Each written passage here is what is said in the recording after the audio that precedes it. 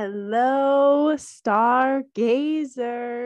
And welcome to the Two Vegans, One Moon podcast.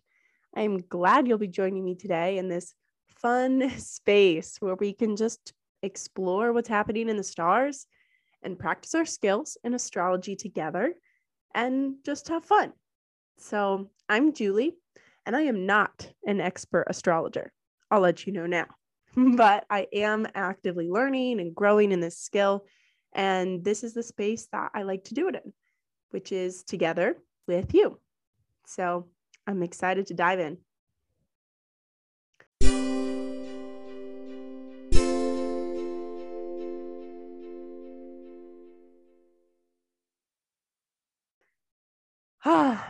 Well, happy belated Leo full moon. And oof, man, was that a time. It officially occurred on February 16th, which was a Wednesday here in Colorado, and it was a little bit before 10 a.m. Mountain Standard Time. So a little bit later in the day if you were further east. But this moon happened at about 27 degrees of Leo and 27 degrees of Aquarius. So that's anytime a full moon, they're going to be in opposition. The moon and the sun will be. And so that's always in a chart how you'll know. But I think that's always so interesting, full moons, in my perspective, because of that opposition, right? When we're in a full Aquarian sun season and everyone's like, it's Aquarius season. But then you get this like burst of Leo energy, which is the exact opposite. And so I always feel like my personal connection to full moons is a lot of energy building, like days leading up to the actual peak of the full moon is really just like intense. I feel almost like restless and really like high energy, almost like there's like a pounding inside of my body that's just like, you know, building up steam. And then it peaks and then I finally come down. And so I actually got very sick during this full moon. I feel like I was building all this energy up before Wednesday. And for me, that looked like being really active and social and doing things. And it actually really wore me out. So that by Wednesday, actually, late morning, I fell very ill. And I think that was the way of my body saying, all right, girl, you did all your fun things. Great. Now you need to rest. So that has been my lesson. And that is also why this is a post-mortem recording. But all is well. Got some steroids. All good now. Love that. But I also think it's interesting, which I want to learn more on, is that I was born on a full moon. My sun is in Virgo and my moon is in Pisces. So they're exact opposite. A lot of tension. Love it. But that energy is something I always really resonate with. And so that is one thing I want to learn more about. But coming back to what today actually looks like. Today, it is a Saturday, February 19th. So we are officially now in Pisces season. That Leo full moon that happened on Wednesday was right at the end of Aquarius. And so we are now fully in Pisces, and we'll have more to come next week on, you know, all that Pisces energy, because I'm biased and Pisces is one of my favorite energies of all time. But for today, we're going to just go back and reflect a little bit on what this Leo full moon really looked like. And, you know, the story of Leo, and kind of dive into, okay, what were some of the planets doing? What were the aspects that were happening? I'll reflect on my own connections with it and what it looked like in my chart. And then we'll go on with our day. But glad you're here. And so this full moon, I really want to hone in on just reminding ourselves of what the meaning of Leo really is. Leo is all about the heart, baby. It is the heart.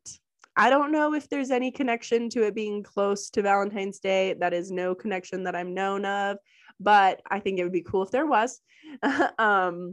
But some also think that Leo can embody energies of like the back or the spine. But I also think of Leo sometimes as just like having a long mane. You know, Leo is represented by the lion, and just that magnificent mane. I think also the Leos that I do know in my life have great hair, and I'm making a very loose association there, but Leo is a fire sign. It has fiery energy. It is fixed, which means it's pretty set, like pretty determined and, set on their ways.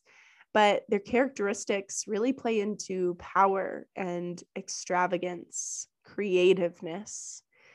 And I don't know why, but when I think of Leo, it really reminds me of that King Lion who rules over the land of misfit toys in Rudolph the Red-Nosed Reindeer, if you've seen it. I just think it's this, character that is being so themselves. It's pretty quiet. Like it's not really the star of the show, which is still interesting. But I don't know why. That's my one thing that I have the association of Leo in my mind with. So I'm curious how you resonate with Leo. What do you remember Leo as? And throughout this conversation, really diving into, okay, where does Leo land in your chart? What houses is Leo in? Do you have any aspects to planets that are in Leo? And also getting on the very specific side, if you're looking at your chart, where is that 27 degrees of Leo? Or is that there are 27 degrees of Aquarius? And that's really going to be the essence of how you can make all of this information applicable to you. So having your chart handy, always great to have. I have a Google Doc just with different charts of mine from different sites to pull some information in to go back to, because it's always an evolution. But when I also think about my own experience with Leo, I used to have very little connection to the energy. I really didn't understand it much. I don't have any significant planets or houses in Leo. And so I honestly had a lot of misconceptions about the low sides of Leo, being self-absorbed or self-centered or lazy. And I was like, wow, realizing that's rude. But now I have two very close friends who have strong Leo energy, and they really teach me how they believe expressing themselves fully is how they can really model for others how to express their full selves. And like all they really want is to see people being fully them. And I think that is also a huge lesson in my life, which I'll go into in a moment. But yeah, I'm really grateful for this Leo energy. And I think it pops in a lot thinking about, some famous Leos we have out there. Obama, charismatic, Casey Musgraves, very colorful shows. Madonna, an icon. Bill Clinton, I don't really get that one, but if you do, let me know. But in honing in too further on just that contrast with Aquarius. So as mentioned, full moons are oppositions of the sun and moon, and they are completely opposite, Leo and Aquarius. Leo leans fully into the pleasure and creativity for the self, and they like to see what they can get out of life for themselves. But they can also be more personal in their relationships, whereas Aquarius energy on the other side deals with like bigger concepts about being a humanitarian and concerned with their uniqueness and others, but still they're rather cold or like aloof in their relations with others. And I always struggle with that with my very like watery emotional side. But I think that's also the beauty they bring to the table. And when we go back to Wednesday, looking at this chart, I want to note that it's a pretty cool moment here that most of the planets right now are direct, which means they're out of retrograde.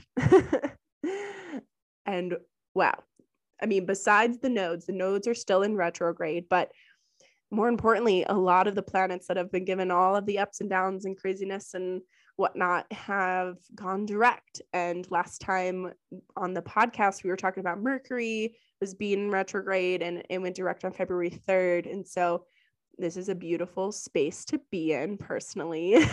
I've got to say the last 2 years, it's just been a lot when we have a lot of retrogrades, which retrogrades just bring about some fogginess or clouded vision, all for good intentions, good for internal reflection. But it's nice just being direct, where it's a breath of fresh air. You can just be, doesn't always have to be a ton of tension. And it's a lot of beauty in that. And so I'm just trying to ride the waves of it. But in other news, Venus and Mars, they are conjunct in Capricorn, which means they are together, they are aligned. And so they're chilling, nothing too crazy there. Venus has been in Capricorn for a while. We've talked about that. Will be for a little bit more, but kind of seems like at ease. But the cool thing here too is that Uranus really is the star of the show on this moon. Uranus is here. Uranus is connecting through various aspects with other planets. And all that aspects mean is relationships from one planet to another. And that's what really brings in the uniqueness of your chart, right? You might know a lot of people who were born around the same time as you, or who, also have a sun in Leo or also have a moon in Scorpio. But having the aspects and the relationships between different signs and where they're located in your chart is really what makes your chart so unique. And so this specific chart on this moon, Uranus is in a trine with Venus and Mars. So it just means they're in harmony, probably the best harmony they could be. And especially with Uranus being, the great shifter of the zodiac, there is a lot of ease here. And I am grateful for this. So hopefully there wasn't too many shifts in your relationships or with your drive this week. Woo, that's a win. But also Uranus is sextiling Jupiter. And I think this is a really fun combination because sextiles present opportunities. And with Jupiter here, it really just means that there's an opportunity for independence, right? But opportunity does require work. So if you want to see shifts in your path on the way to your vision, then you will have to do some work here. But that's also what I find significant, is that this energy allows you to be free to do you, right? And on a side note, look at what houses or the area of life that Jupiter and Uranus are in your chart so that this can be applicable for you. But the cool thing about sextiles being that it's the opportunity, it requires effort. So it's not just all going to happen on its own when the opportunity is presented, but the opportunity is there. So for me, I have my Jupiter is in the sign of Capricorn in my first house. And the first house represents the self and identity. And my Uranus is in Aquarius in my second house of material things or abundance. And so independence for me and this moon is really in who I want to be, how I identify. Like I can be who I want to be and not be dictated by the past or who I was, where I'm from, old ways of thinking. But with the influence of Uranus in my second house here, this moon really could have honed in on how I can be who I want and how I bring abundance into my world. And so I've been thinking on this a lot lately, actually, specifically this week about, and also I've been sick, so I've had a lot of time to just lay around and do thinking. But just thinking about like, wow, should I get these different degrees that I, areas of study and how that could relate to ways that I could earn money or ways that I have to, think about money that I'd have to invest. And this has been on my mind for years. And I've always struggled on like how to really lean into my passions of what I truly want to do every day in my life versus like the things that I need to do to make money. And this week, I actually felt a lot of liberation at the thought of, wow, Fio, I can be a baker if I want to be a baker. And I can do it in a way that's going to work best for me. And maybe that isn't full time. Maybe it's even slow or sporadic or close connections only, like for friends and family. But I can still be a baker, even if it's not 100% of how I make my income or 100% of how I spend my days. But that freedom and independence of making that choice for myself, of how I can identify and how that brings abundance in my world, is up to me. And that was a really freeing feeling compared to before of being like, well, I have worked at bakeries previously and I'm not making much money if I do that. But then running a bakery also sounds like something I don't want to do at this point in my life. So how do I still kind of get the best of both worlds? And a lot of that was that freedom of just like opening my mind a little bit more and seeing that, okay, there is an opportunity that I can do this in my spare time and do it on specific, moments. And when those opportunities arise, and I'll work hard to get there, but it doesn't have to be a make or break deal. And so I really enjoyed this aspect of this moon. And as I reflect on the week, I really see that a lot clearer. So I hope that you can dive in a little bit further onto where is Jupiter and Uranus in your chart? What signs are they in? And what houses are they in more specifically? And seeing on what are the opportunities for shifts that arise for you? And then the only other thing that's happening on this moon that's significant is Uranus is squared Saturn, but that's not new. We've talked about that before. It's the narrative of our times. It's been there since mid-December. So we won't need to recircle on that quite yet.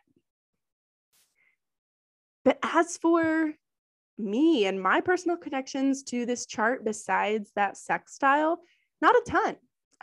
Not super huge for me and my chart, not a ton of Leo or even much of Aquarian energy. I have no planets or full houses in Leo. And actually, Leo is fully encompassed within my 8th house, which is of transformation. Have no planets there. And so just means like for me, might not be like any crazy transitions. Probably aren't going to be significant in my life. Not saying like significant might not be the great word, but just a lot of times 8th house energy can deal with a lot of that like deep transformation, whether it's death of loved ones or transformation of identity or of your health, depending on what house you're in. So at least grateful there.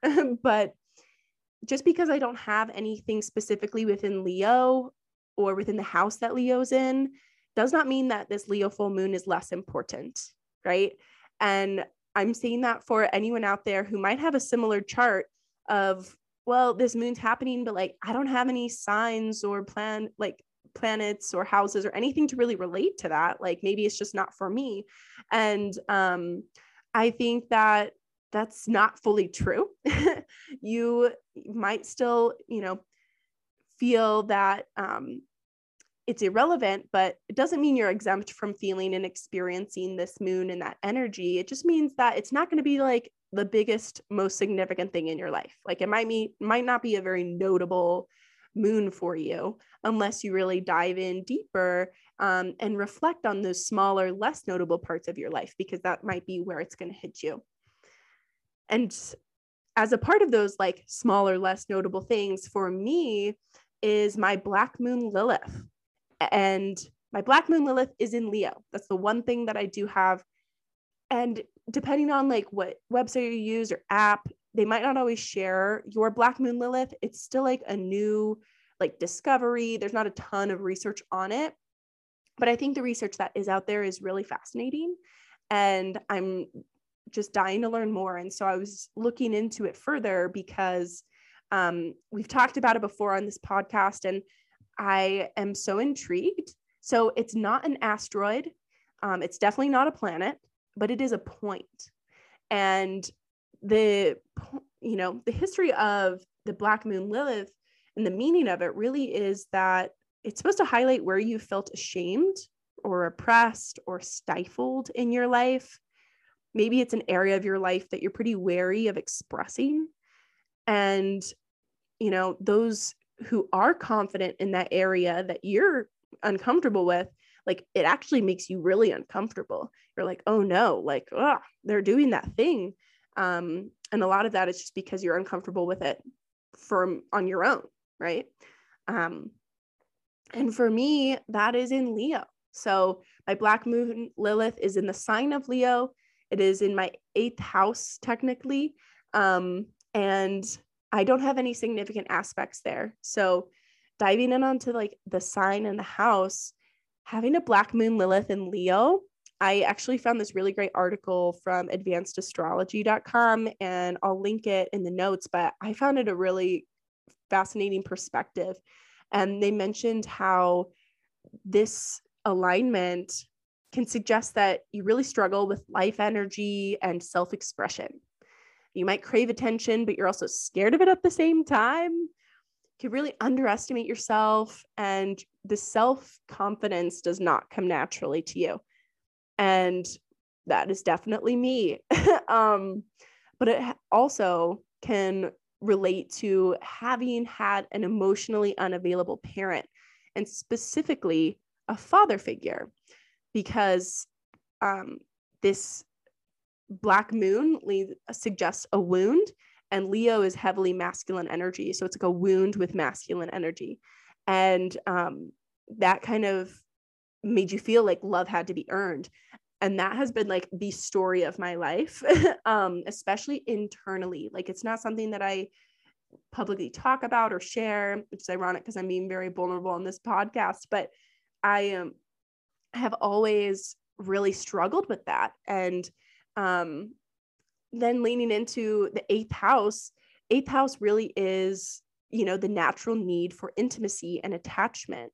And that just really means like, wow, I'm really struggled with feeling a shame for wanting intimacy with men, like, and not even intimacy in a sexual way. I'm talking about intimacy in a way of like wanting attachment and being connected and being deep, and whatever that is for you, and just like having deep relations, I always felt was a very difficult thing, was very hard. And I was reflecting on this more and more, and definitely on the dad thing, yes, but I grew up very Catholic, and so I think that also had a heavy hand on my perspectives. And I'm no longer practicing, but I just always felt so ashamed for wanting intimacy, like wanting a hug or to cuddle or just even attention from like male figures, and that it really had to be earned. And so I felt too that it really shut me down. And I grew up mostly all around women. And so I was very comfortable with like feminine energy, but I think it really impacted on my relationships with men, especially like becoming a teenager and, now in my 20s, and just like feeling guilty for wanting those close connections and secure attachments with men. And it was as if I felt like I was asking for too much. Like, who am I to be asking for you to, call me back and to spend time with me and to like choose me and, to be connected with me. Like felt it was such a selfish thing to do. And now I see like that is the whole point of a Black Moon Lilith in Leo. And so I'm really, really coming to work on that. I am really passionate about trying to grow through that. And any time that you're trying to grow through your Black Moon Lilith is about self-acceptance, like truly being cool with who you are and your needs. And so I felt this for a while, but lately been really hitting me, and especially with the support of my partner, that like, wow, all I want is intimacy, not just sex, but deep connection, intimate moments, touches, time spent together, and honestly, like rather possessive or more so attached relationships. Like I want secure relationships and secure attachment styles. That's really something I'm working towards, especially secure attachment styles with men. If you've ever dove into psychology and learning about attachment styles, I am an anxious avoidant attachment style. But I also know that it varies based on gender. And I think that has a lot of relevance due to my experiences growing up. But it's really taken my whole life to not feel ashamed of wanting those things. And I give a lot of thanks to my partner, you know who you are, in really creating the space and comfort and reassurance to be my needy self. It's okay to be needy, right? And I hate even thinking that I have to give thanks to a man to teach me these lessons. Cough, cough, Black Moon Lilith in Leo, if I haven't said it for the 15th time, but it did. And I'm grateful for that. And that was really how things were meant to play out.